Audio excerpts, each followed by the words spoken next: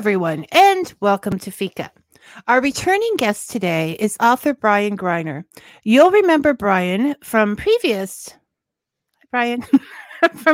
episodes when we discussed his The Saga of Bob series and Haiku Cat, as well as his help with the wannabe author and stretching your book budget shows, because that is what Brian does. He figures things out and is generous with his time, helping others.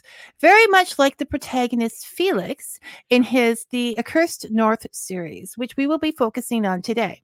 But not exactly like Felix, because as far as I know, Brian has never battled werewolves. However, he can be quite modest and restricted in his sharing of personal things, so we may never know. Thanks for your help over the years, your active participation in Fika's chats, and for Felix, which I believe is an example of resilience for all of us, Brian. And welcome to Fika. Oh, thank you, Vicky. I just want to state for the record that I've never fought a werewolf. I have fought an angry cat, but not a werewolf. I'm not sure which would, in the hierarchy of vicious mammals, be on top. The cat would win.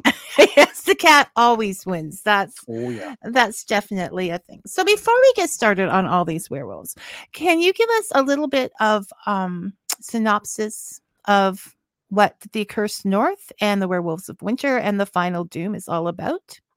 Sure. I was thinking about this, and there's two ways of looking at it. One is what the author thinks the book is about, and the other is what the reader might think the book is about. I know that you and I have discussed this very issue more than once and at length. The author point of view is basically, what if werewolves were real in terms of science, not magic? And how could that happen? How would it affect the world? And that's the basic questions that I started with as when I started the book. And I looked at how it affects society, because as we're seeing now with the current COVID issues, but also as in the past, societies get hit with bad things that happen seemingly at random. And ordinary people rarely have a chance to fight back. They basically adapt and carry on.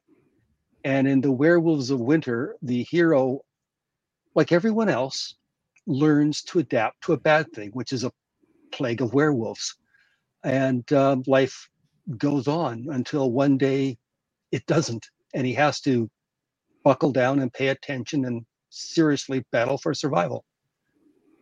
And in the second book, The Final Doom, is the hero meets up with some friends that are mentioned in the first book, and together they battle the big bad, and they thwart the big bad's plans for the final doom. In a nutshell, that's basically it. Werewolves come and they must be stopped. But the problem isn't just the werewolves. It turns out that there's something behind the werewolves, and so there's a hierarchy of badness. Yes, there's a whole thing. But before we get into the depths of that, Brian, there are some greetings this morning. Tamara's already laughing. Robin is sitting at his office having coffee, and he enjoys listening in, and he loves these talented people such as yourself that are on the episode. So you better sound talented and not disappointed, Brian. I should have worn my sunglasses. Susan says she's here too. Just so you know, Susan is here. Susan is in the house. And Dave wants to know, he says, show me the cookies, Brian. But you didn't bake cookies this morning. You baked donuts.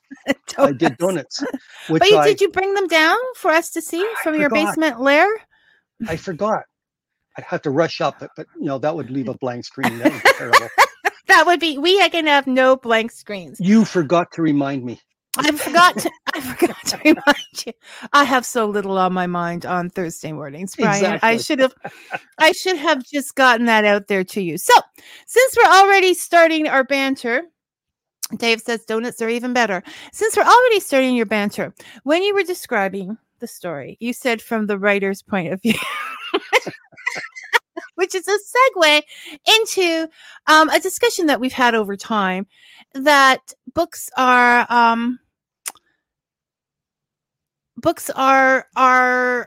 taken in several different ways. Once the writer puts them out into society, they can't control how the readers are going to take them, right? And you have in the past said, I've thought about Vicky, and you're right.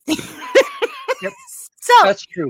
so on another way of looking at these things is that you see it as the battle against the vampires and the big bad, and and the dangers that are out this.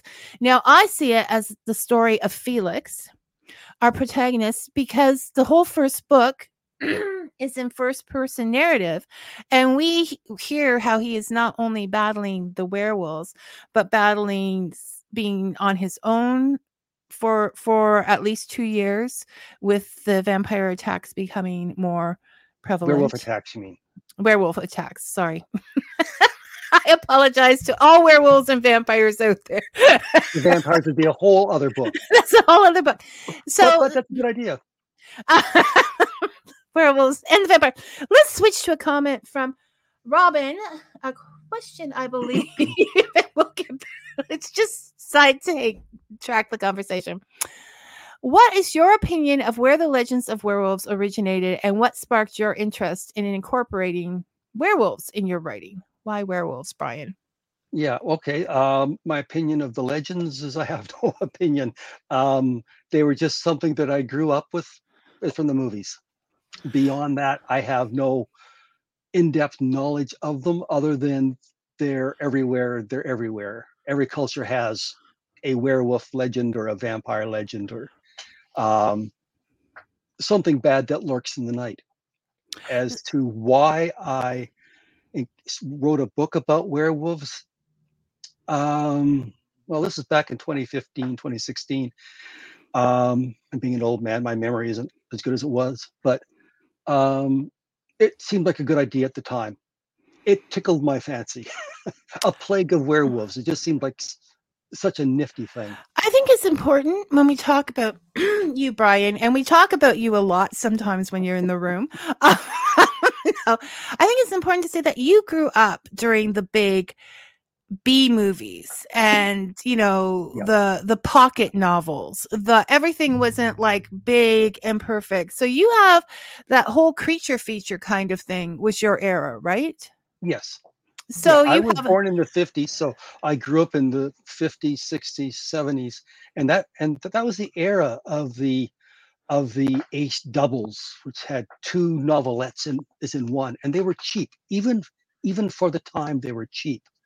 They were as I mentioned, as on the show, they started at 25 cents for two complete novels, and it was a fabulous idea. And they were mass produced, so they were cheap to produce, and it was done in the era of the big publishing houses. So effort was put into them, and it was a way for new writers to get started.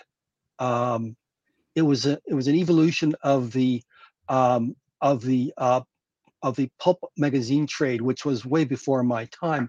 But a lot of the writers grew up writing for the pulps, and that dried up, and then they went into the mass-produced pocketbooks.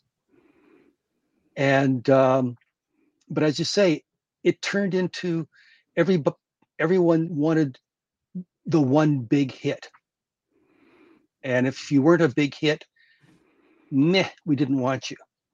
But all of the big name authors started out with the smaller publications, and so that's how they learned their craft. So you have sort of embraced that idea with this story that, this is the werewolf of your thoughts, of your imaginations. Yeah, but I of tried to make your it what ifs. science-based rather than magic-based. And I spent some time thinking, okay, well, what would a science-based werewolf be? And it wouldn't be like the creature features. It would be a slightly modified human. But as I pointed out in the book, it was a nickname that was applied by the media because it was a catchy phrase. Yeah. So because yeah, the media always goes for the catchy phrase, and Yeah, I shouldn't say that. Okay. Quite often the media will go for the catchy phrase, and they have found that fear promotes sales. So why not throw that in too, right? yeah, yeah. Also, Well, there's also this is the age of the meme, yeah, and no, memes are short make it little short snippets. and Yep. to the something that you might learn with some of your other novels, Brian. No, I love Bob. And also Robin, because I knew we were doing this show, we should be having a gentleman who wrote The Magic of Wolves and is more into the wolfish folklore. Actually, I hope to have a couple of different people later on in the next month or so. So stay tuned for that. Susan asks, I am quite sure yet. She has author Susan Marcus on there. Good girl. Good woman. All right. We already had a discussion today. Okay. Werewolves are also symptomatic of the fear that the animalistic part of human psychic will take over all species. It is the wolves wolves get a lot of bad press. So that wasn't a question. That was an intelligent statement. And I think we could use one on the show today. That's okay. uh, oh, the cat's watching Yeah. Schwartz, and Hello, he Schwartz. knows your voice. So he's okay. So that is how. So you thought of this thing, and it's on the back of the book, so we can say that it's a plague because that Mhm. starts the werewolves. That doesn't It's a alter. change That's plague. not a spoiler. Yeah, the changed plague does not. I don't think that a spoiler makes. No, it is And on the back of the book. Yeah. yeah, and you sort of described so, and I want to say once again that the book was written in 2016, although some of us are trying to get him to bring it out again because they really enjoyed that someone is me. Warning, the first book does have a cliffhanger, so if you say I'm going to finish this and then go do the dishes or whatever, just don't worry about the dishes because you will be buying the next book within 2 seconds. All very very it is an indie book. Brian does it all himself from cover to formatting to whatever. So you're only looking at $3.99 for the book, For which the ebook. for the ebook, yes. Yeah. So that's which is why I read ebooks because they're only $3.99 or $4.99. And so for less than $10, you have like 10 hours of enjoyment there ahead of you. More if someone can talk him into writing a third, which that would be me.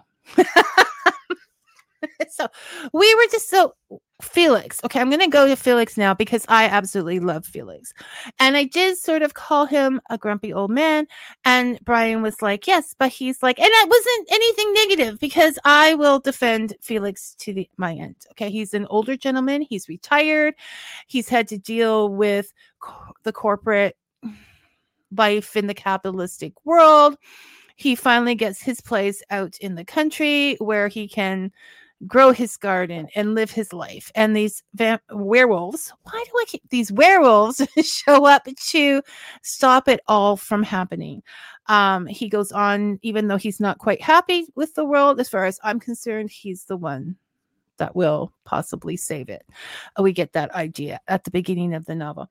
Now, Brian, as you are a man of mature years as well as many of us are around here, and I'm not saying you're grumpy or not. I'm not making that judgment call live. We can talk about that later.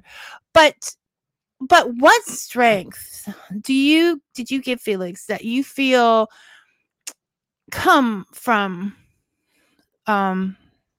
experience, Sure. age?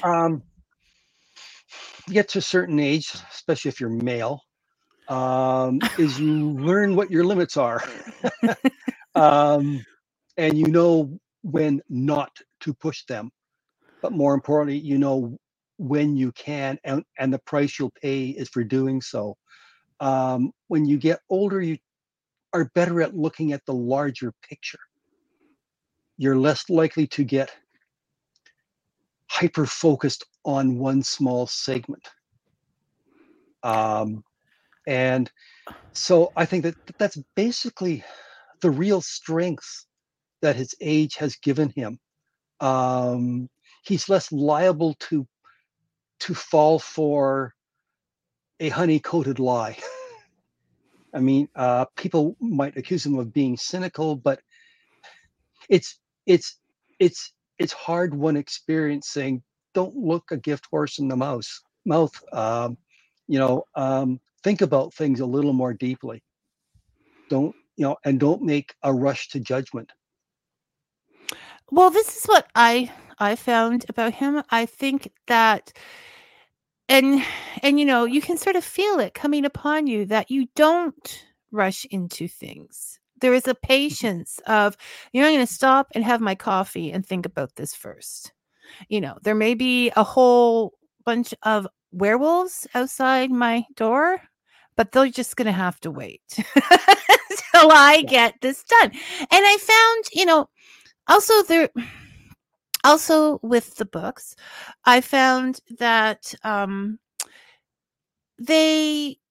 they followed his line of thought. So as he was building things or designing things to keep himself safe, it would go through everything he had in his toolbox, everything he had saved to recycle. Like, it wasn't just coming out of nowhere. There were boundaries to his engineering feats. And I started to feel that it made me, that pace that we will get to it when we get to it, made me so calm in the middle of this very dangerous book. Like, I'm just sitting there, and that's right. You do those few dirty dishes up, Felix, because they will pile up. I have a pile on my sink just reading this book. So it is very calm, and he takes his time to do his mindfulness exercises because he has been on his own and he's learned all this. And I think he is a hero that we need today. I think that he, I don't know if he's a hero, but I see him as a decent sort who is trying to do the best he can, and aware that sometimes there are still things left for him to learn. And he does learn and grow in the two books. I feel like you're now, well, no, heroes have to grow. There has to be a growth arc. And you can see that happening, but I feel you're being too humble on Felix's behalf. Now, as a reader, possibly, who is deciding what she thinks of it. I think he is a hero. I mean, when we look at the hero's journey, it's you start off with the problem, you figure out how to deal with it, then all of a sudden, kaboom. And then there are other people giving you information and whatever. And then you have that last kaboom. And then, you go on to book 3 if you're smart. So, so I think he is, like many of the characters that I'm seeing now in books. He's not your average kind of hero. He used brain smarts, which are still, but he still deals with those. He's just real. He's a real hero. I mean, I don't think that the werewolf part and that's particularly a hero, but he would be a hero, like regardless of whether it was werewolves or warthogs or whatever the problem is. Vampires, corporate managers. He would manage it in the same. It's just an example. I thought what resilience he has to be living on his own for these last 2 years with hardly any human contact and maintaining his focus and his jobs, and things get done when they get done, and there's a place for everything, and all of those things that people find boring and, we get told that a billion times, were really important in the making of this book. And so I liked it. Okay, no more questions here. Just go on and talk. Okay, shall we get into it, people? Our problem. Yeah, let's beat up on Brian Describing more. your book. Describing your book. Now, in today's world, there are many ways people describe a book. They might call it a certain genre, or they might say it's like this and this and this book, or whatever. And Brian is not so big on those things as he has stated. So, would you like to give how you feel about those ways of describing a book, Brian? I was discussing this with my wife, and she slapped me down because she thinks that you were correct in describing it as a cross between such and I such and love such and Lynn. such. Because as she pointed out, it's a shorthand. So to me, my books are not, say, Red Green meets X-Files. I mean, that would be one way of looking at it's that the Werewolves books, because Felix wasn't perfect. Stuff he made didn't always work, but it was good enough. And I do want to hasten to point out, although what he builds is reasonable, it's not necessarily accurate enough to be safe for someone to duplicate this stuff. Oh, yeah, that should be a disclaimer. Don't try this Yeah. at home, kids. Yeah. Okay. And if you do, you deserve all the injuries and death that you get. It just had to sound real. That's another thing I wanted. And of course, he's taking shortcuts because he's basically in the middle of a war. It isn't like it's a calm peacetime experience. But you mentioned at one point his, as the stuff that he makes. He has the workshop of my dreams, and I go into some detail of all the equipment that he has, and it's everything that I want that my wife won't let me buy. Forbidden history, grisly ghosts, monstrous cryptids, and harrowing folklore dominate Japan's history and culture. Mysterious Japan is a bi-weekly podcast presenting these spine-chilling horror stories, urban legends, and unbelievable histories in a campfire story format. Many of these tales have never been presented in English before. Our journey takes place where dark history and supernatural folklore collide. Mysterious Japan is produced, written, and translated by recognized Japan expert Dr. Heath Havey. Season 1 relates the unbelievable legends and ghost stories from the so-called suicide forest. Listen to Mysterious Japan for free on Spotify, iHeartRadio, or wherever you listen to podcasts. Learn more at our website at themysteriousjapan.com and be transported by unbelievable stories where the lines between reality and folklore become blurred in the shadowlands of Japan. Once again, that's themysteriousjapan.com.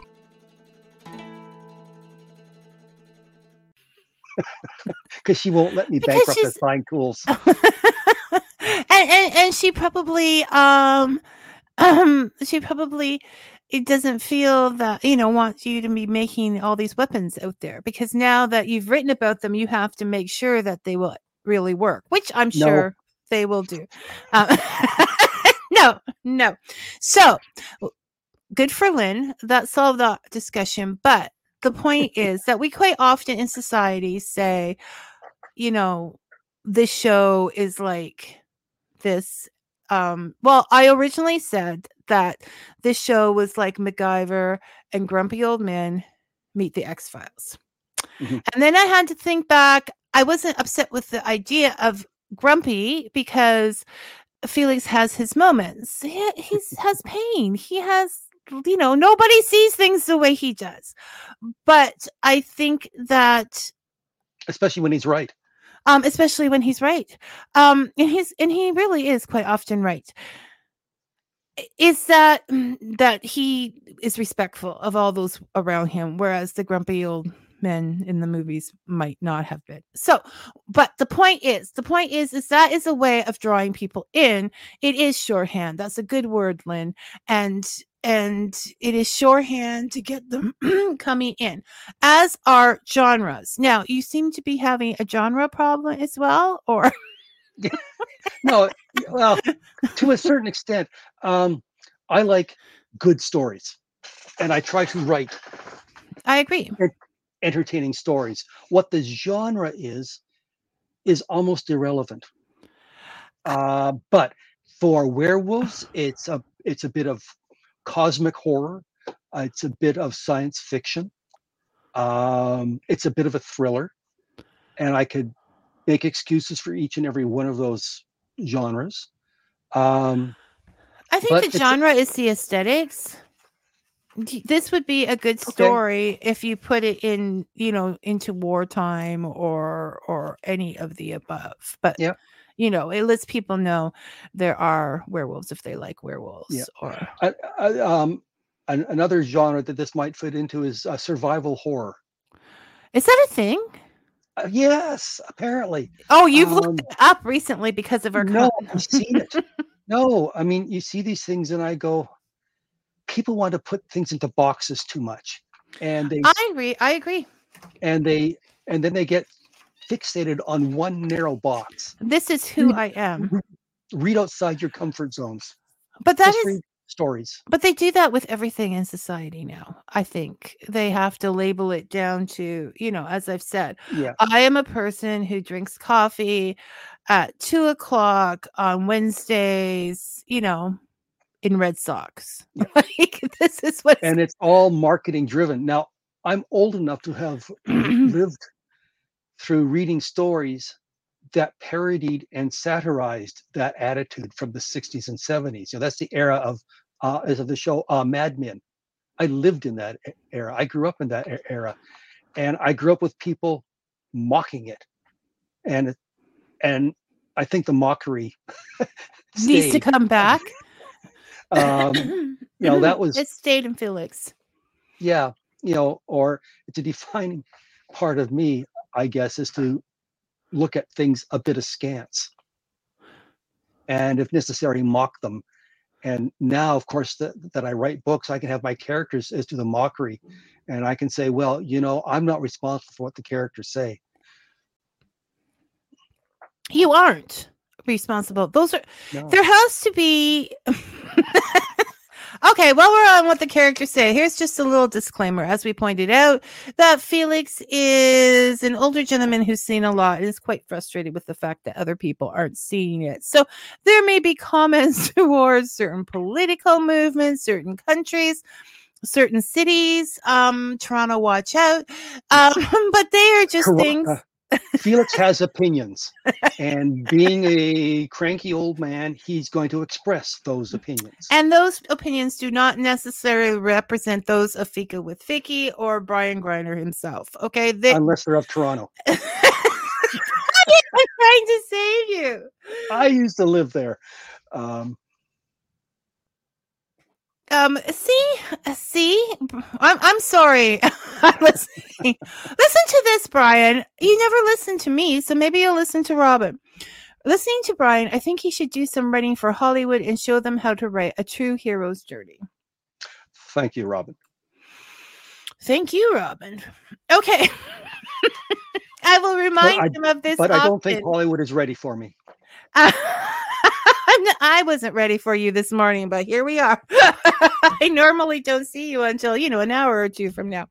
Okay, so a little more time, a little more coffee. Brian, where were we? Okay, so we apologize. We didn't apologize. We simply stated that Felix is a character, and the characters have opinions, and Felix has opinions, but he is always respectful. He's respectful of the young.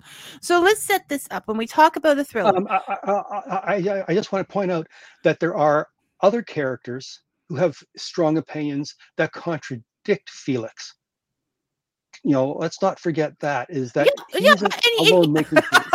So people talk back to him. Yes. And so Brian is responsible for those characters too. So he can't totally agree. So he can't be Felix if he's also Lee and Dixon and the other characters. Can you, Brian? You can't be all of those people. We are large. We contain multitudes. When we're a writer, but not when we're talking to our wife. Okay.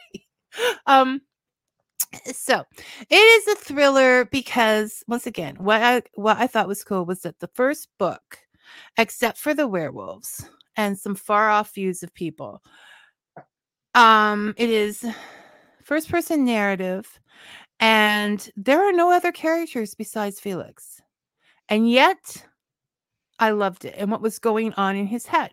That I consider to be thriller type stuff, Brian, which is why we came into the thriller type stuff. And then he in the next book we meet his friends from his, groups that he knew in life, and then went into internet groups which he haven't had to talk, and they all work together, this ragtag team of nerds with their inhalers, work together to save the world.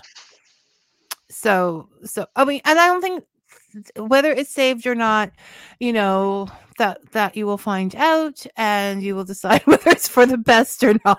Yeah. But well, I just want to point out that the horror is, like all horror, there's a price to be paid, and the people take on, it's the good guys, male and female. I'm using the word guys in its generic sense. Everyone pays a price, but they're willing to pay it.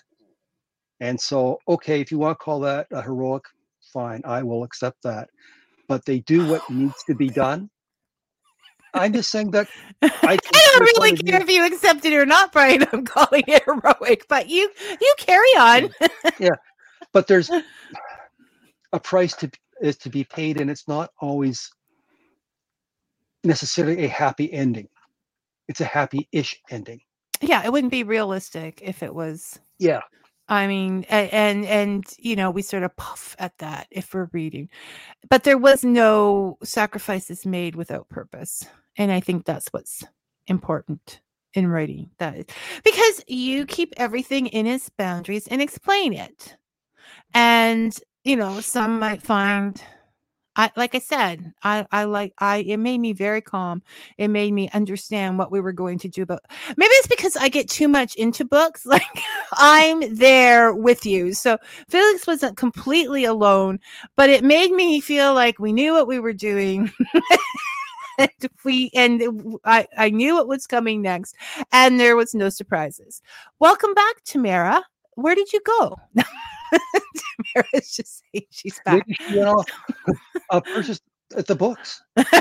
She went off to purchase. Could be. A writer lives in eternal hope. So okay. I have a book for you. When you were saying that somebody bought your book somewhere and you were trying to figure out who it was, and then I was talking to my kid and we were saying, okay, we just had this picture I had this picture of this writer saying, like a commercial or something for Amazon, someone bought my book, and then they hire a private investigator and they show up at this guy's store in the middle of nowhere, whether it's the Arctic or the prairies or the place saying with a tear rolling down his eye, thank you so much. And then of course my kid turned that into a horror story of the same kind of thing. Here, buy more books. Well, money. Actually, I do have more. Oh, Tamara was taking the puppy out. Okay, that's allowed, yes. Tamara. So she has her own little werewolf. She has her own little werewolf. That is correct. So, buy books. Make indie authors happy. Make all authors happy. Brian, there it is. Now I read this book thinking, there's a lot of info in this book.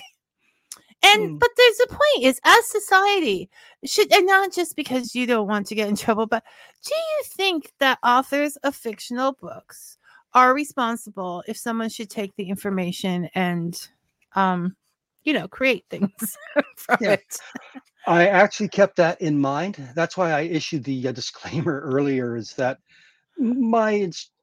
Felix's descriptions are kind of vague as how he actually made things. And that's for a reason, because it doesn't matter to the story how, if it's super detailed. there's a thing, it goes boom or it goes whoosh, and it has limited Or effect. Yes. That's good enough. You just need to know these things exist. And it's not like I'm bringing up brand new information that no one ever heard of. no. Making, it's like making caltrops has been known for like 1,000 years. Uh, everything that Felix makes is well known and has been for decades. But there are some books, I agree, that go into immense detail just to show off how clever the author is about how to do this, that, and the other thing, and giving detailed measurements of, say, a public building and how their bad guy makes use of that. You don't need to do that. No. But it's also I think that is bullshit. That's wrong. I was having a conversation about It's the making thing the big other day. enough But and wrong enough but that that anybody is actually tries it. It's like on America's Got what was it? American Idol or whatever, where we'll just explain that. But it's self, it's a lack of self-discipline, I think. It's something that the writer wants to do. They want to go down to this path. They did that extra research. The discipline isn't there to stop them from having to put it in. And so there it goes. It's not about what the book means or the book in general. And I think that can be a problem sometimes. We have to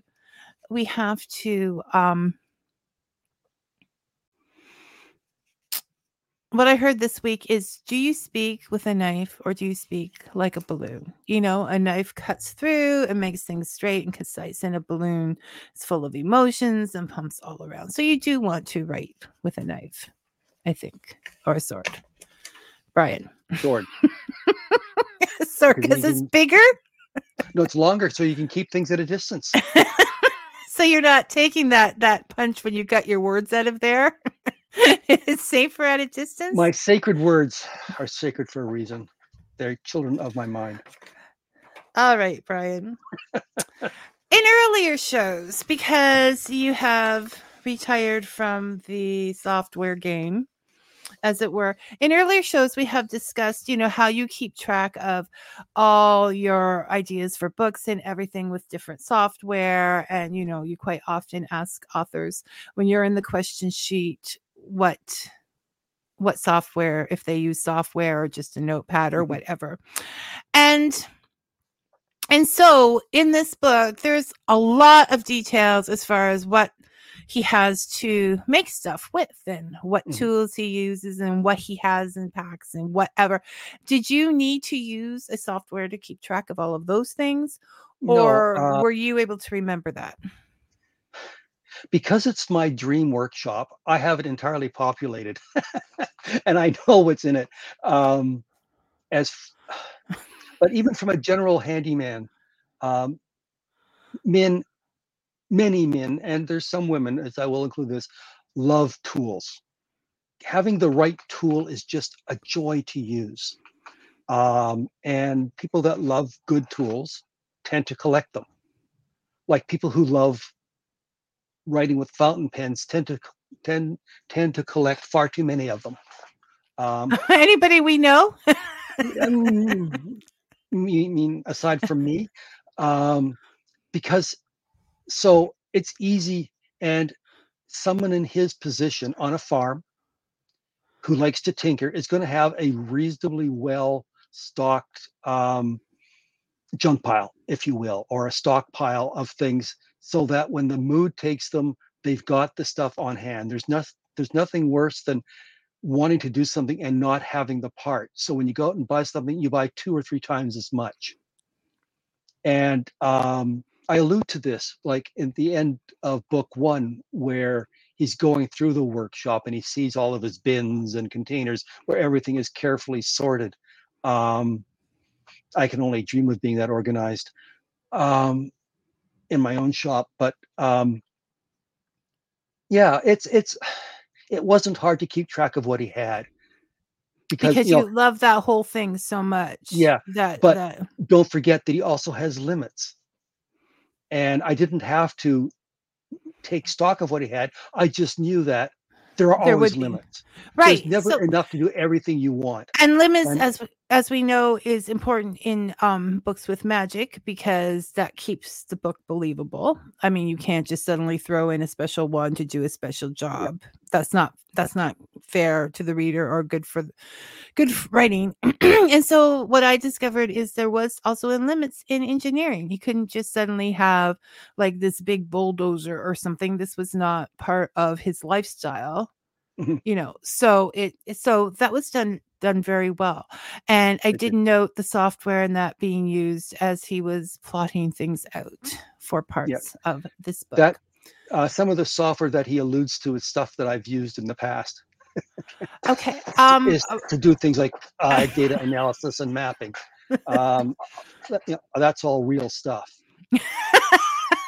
As you live in your basement, that's real stuff too. Felix in his basement. Okay. Robin loves your bench behind you there. He calls it your research bench. And I told you it makes a fabulous background. Okay. I want to bring this up because apparently Robin thinks we have a topic. Robin, if you know what it is, please let us know. Okay. Yeah. Brian says, sorry to go off topic. I have always picked at and built computers since the 80s. What kind of software development did you used to do? Oh, well, that's actually on topic because it's a old man who likes making things. I got started with microprocessors back with the first 4004 and the 8008, where you had to build your own. And so it was all assembly language, sometimes assembly by hand.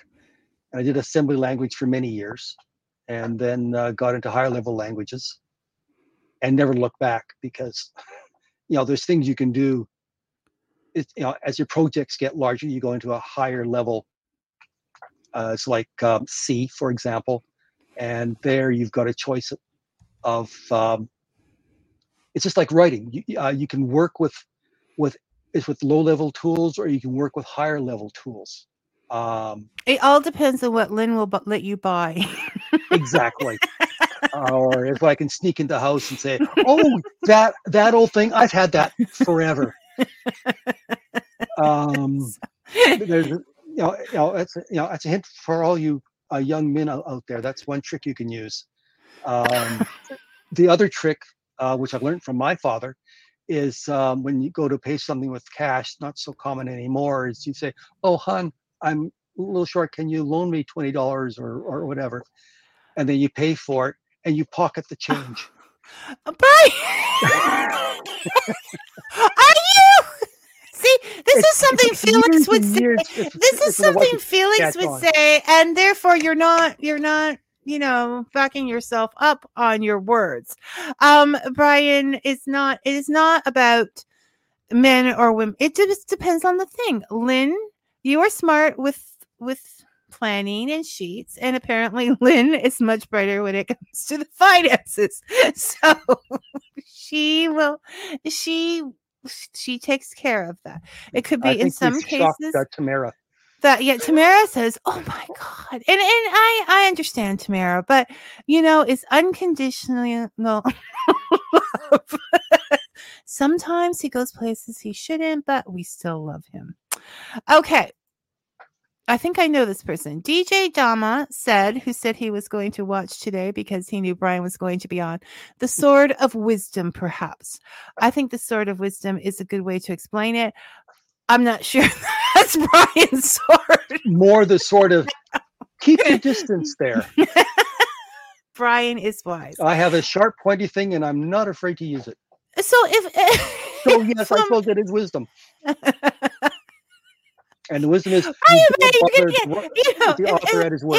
happens to anybody around you and you're like saying this on air, that's the wisdom, DJ Jama says. Oh, DJ. I should have brought down my sword. So you should have brought down your swords, your other toys. Never mind. I don't even want to know.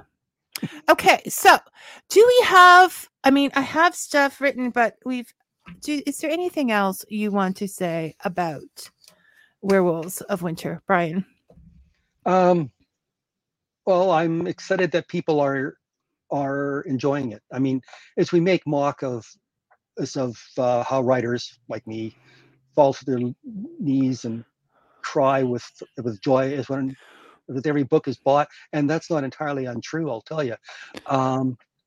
But it's nice, because we work so hard on these things, all writers, and it's always nice to see other people finding joy in our thoughts. One book I recently read about the craft of writing, the author, a writer, said that books are a form of telepathy, where the writer transmits their thoughts into the mind of the reader. And I thought that's a darn good way of putting it. So it's always nice to have our thoughts received and appreciated. It's encouraging. And you work for days, years, forever on a book without knowing how it's going to be taken out there. So it's a nice validation of what you're doing. I remember once I got my Christmas Amazon card. It's a regular, I didn't mean to say Amazon. I got a Christmas Cat Books card, okay? It could have been Kobo, it could have been, it's too late now. And I was looking through the list of books that were possible. And there was a poetry book about wolves, actually. And it had just come up. I could tell, and it hadn't been purchased before, and it was on for $2.99, and I bought it just because I thought, "Merry Christmas" to that author. I knew that it would be, somebody bought my book, right? If I was the only one. So, you too can make a writer happy for less than a cup of coffee, depending on what retailer you get your coffee from, the price of the book. Or if you want to make as a writer, super happy, go to a book fair or a place where they have a lot of authors selling their books, and buy one of their paperbacks and ask for it to be autographed. My wife and I went to a local place 2-3 years ago. Blazing hot. It's the hottest day of the year. And we decided to go out anyway. And there were a dozen authors and they'd been there all day at the poor sods. And I went from table to table and bought one of their paperbacks until my money ran out. And Lynn wouldn't let you have any more. That's true. Well, I think she had to give me $5 to finish paying for the last one. But you read them, and from the stacks on the tables, they hadn't sold many. And a number of them were books I would not normally buy if I'd seen them in the store. But I've read them and you go, I kind of like this. Not sure I'd buy any more like it, but I'm glad I read this book. It was different. It was well read, different point of view. So yeah. This is why I love doing. The authors know that you like it. Yeah, they're out there. Go on their Facebook page, send them a message and just say, I like your book. And Brian, I'm really surprised because I always thought you were very frugal. And now I'm seeing this whole different side of you. You're just frugal with certain things. Yes. Tools being not one of them. And books. Okay. This is a thing. Robin, are you in my head? I don't even know if Robin's a real person anymore. Okay. First of all, Robin says, I don't know Robin, by the way, but just through Fika. Well, you are too cool, Brian. You were right about the collecting of tools. Okay. So maybe not a perfect person, Robin, but pretty close. And then he said, where can I get may your coffee be hot and your stories be sweet? Fika with Vicky coffee mug for my desk. Robin, I am looking into that. I mean, I care, I'm sort of an environmental kind of person. So I'm thinking, does the world need more merch? But on the other hand, yeah, they kind of do need of mine. So I'm looking into that. I'm trying to find a place that has bigger mugs because we know a lot of those little ones that are used for merch are not going to cut it. So I would like to have one that says, "May your coffee be hot and your story sweet." I would like to have one that says, "You're my kind of reader," to stop the reading shame. There's different things there, but definitely thank you for that comment. It is encouraging me to look further into this. You definitely want to get the 15-ounce sizes. Yes. In fact, I feel. Oh, Tamara agrees they need a Fika mug. Now, I will. That brings us into the fact that February 14th is Love Your Library Day. Let's forget about all that romantic stuff and concentrate on what's important, people. And so when I was in my library the other day, they had a sign up that their mugs were on sale. And so I walked to the desk and I'm like, okay, I will just give you the money if they're not, but how big are these mugs? Because this is important. And they brought it out and they were very proud and said, see, you can have like stew in that or soup as well as your coffee. So I have loved my library by purchasing this mug. That doesn't just mean, public libraries. You can, if there's somebody in your neighborhood who has a little free library and they want to they take good care of it or whatever, and you just leave them a little love note saying thank you. So your library in your house, buy Brian's book for it. You can also order that paperback online, but it will not be autographed. He can however send you a postcard with an autograph on it if you ask. One with a haiku. You should have haiku postcards. Yeah. With Eddie. Well, with Eddie. Well, that's a good segue to the Haiku Cat book.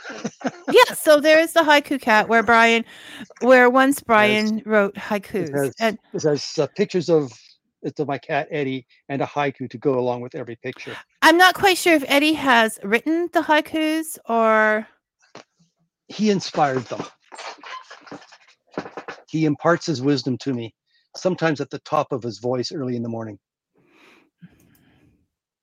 Does everybody hear that? Or Author Janice Barrett says, I don't normally read books about werewolves, but you have convinced me to try a new genre starting with your book. There you go, Brian. Oh, thank you, Janice. It's all about the convincing. Yeah, I do want to point out that on my website, which is on the scroll at the bottom, for every one of my books, I have a chapter or two up for you to read. So that you're not just buying blind. I'm a big fan of getting a sample first. And even if I still think that $3.99 is worth taking a shot at, but the samples are a good idea. And for any new authors out there, that's the point. People are taking a chance when they're purchasing your book. They have no idea what they're going to get in there. And with the price of books getting larger. Oh, it's stupid expensive. I picked, when I went to the library, I was picking up a book I wanted to read. I still haven't gotten to it because I've been reading Brian's books now. There's a lot of to-do reading in Vicky's life. but I want to read this book.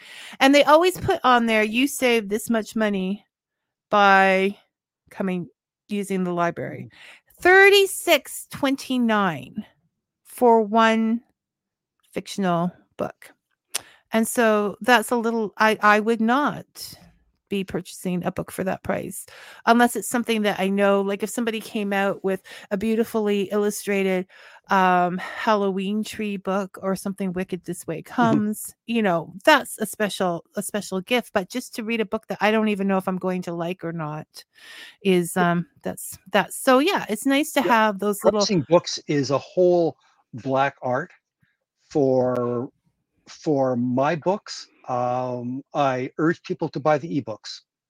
To be perfectly honest, I get the same royalty whether somebody buys the ebook or the paperback.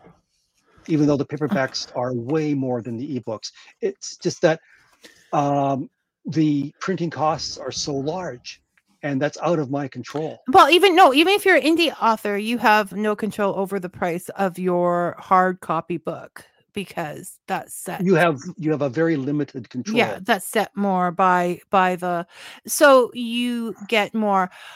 So yes, the ebooks, if on I don't normally go here because I don't want anybody to feel that they have to live their life in any certain way. Everybody has their stuff going on. They're busy. However, one of the reasons I like ebooks is because they don't use up trees. So if you read 40 ebooks in a year, you have canceled out your footprint for getting that reading device. So, and you can also read on your phone if you have younger eyes. They also are lighter. If your hands are tired, you're older, you have something that makes it difficult to hold on to things. So they're lighter. The words can be bigger. As I pointed out, I can no longer sit on I can no longer read on the thing. So I will order real books from the library because the words are bigger than they are on my phone. And I need to get another device in order to get the library books, ebooks on my phone, on a device. But yes, there's a lot of positives to reading. That being said, I just still have a lot of these around for various reasons, because you can pick them up at sales and things like that. Brian, darling, we are Tamara agrees that libraries are better than Valentine's Day. So spend your love on the library. And thank you for joining us, Rose. Brian, we have I just want to point out that with libraries, you can also recommend that the libraries buy books. Right. So that if you want my books, anybody's books, especially mine though, just tell your local library and see if they'll purchase it. It was interesting. One of the authors that I like, that's down in the States, that I wouldn't think had just said, "Oh, I'm so excited that Penetanguishene Library had taken on some of their books," and that was not a combination I ever saw coming. But not that I keep track of those things, but I was like, "Yeah, that's pretty cool that it traveled that far." Yeah. So yeah. Yes. We were going to talk about chapbooks. Brian, we have 3 minutes left. Okay. Chapbooks are just little do-it-yourself books. You print them up like this, a few pages. I have one because I got one for Halloween. Yes, that's what this one is, just a little bit bigger. And you print them up. I have a little blog post on my website on how to actually physically do it. But they're but they're a lot of fun. And it can be just a few pages of some doggerel poetry, and some pictures, and you send them to friends, and people generally get a real kick out of it because you've done something. I can attest to this because Brian is very generous, as I've pointed out, and he normally makes like handmade cards with public domain pictures on them that are very nostalgic, and I love them. But I love them. I love getting them. But I must say that when on the day I really needed a boost, and to get a whole book of Brian's poems was phenomenal. So I would like to say I love chapbooks. I am like a chapbook fan. I think if you're somebody who does calligraphy, it would be great to put your own poems in there. If like with the calligraphy, or copy out some public domain ones, but they're in your hands, so it makes sense. If you're an illustrator of any kind, an artist of any kind, do this, and we will have more on this before, because they will fit in an envelope, so no extra postage, no more than a card, right, Brian? Because he is frugal about postage. So we should do more about this, because I love them. I love the whole idea. I mean, there's so much in history about them, and I just think they're a nifty thing. Okay, so Robin says, before you go, thank you, Vicky and Brian. Love the show. Brian's is awesome. But I have to live with him, Robin. Thank you, Robin. Have a great day. So there, Vicky. And there, Vicky. And Brian is awesome. Thank you, Brian, for joining us today. And yeah, we need to do a hot chat book thing. So get ready for that. Okay. All right. Take care. And you had a lot of comments. So that I'm so happy because you make a lot of comments. Thank you, Tamara. Thanks, everybody. I'm going to bye, Tamara. I'm going to turn off the comments now. Okay. Goodbye, Brian. And I'll talk to you in like 10 minutes at Writers Group. Okay. Okay. Take Bye, care. everyone. Thank you for watching. You're not going, Brian. I'm removing you. There. Okay. That was a fun show. I'm not sure what we got to any points, but it was fun. Thank you, everybody, for participating. And until we get the mug, and until I see you next week, may your coffee be hot and your story sweet. Thanks for listening, everyone. And we don't have our end music.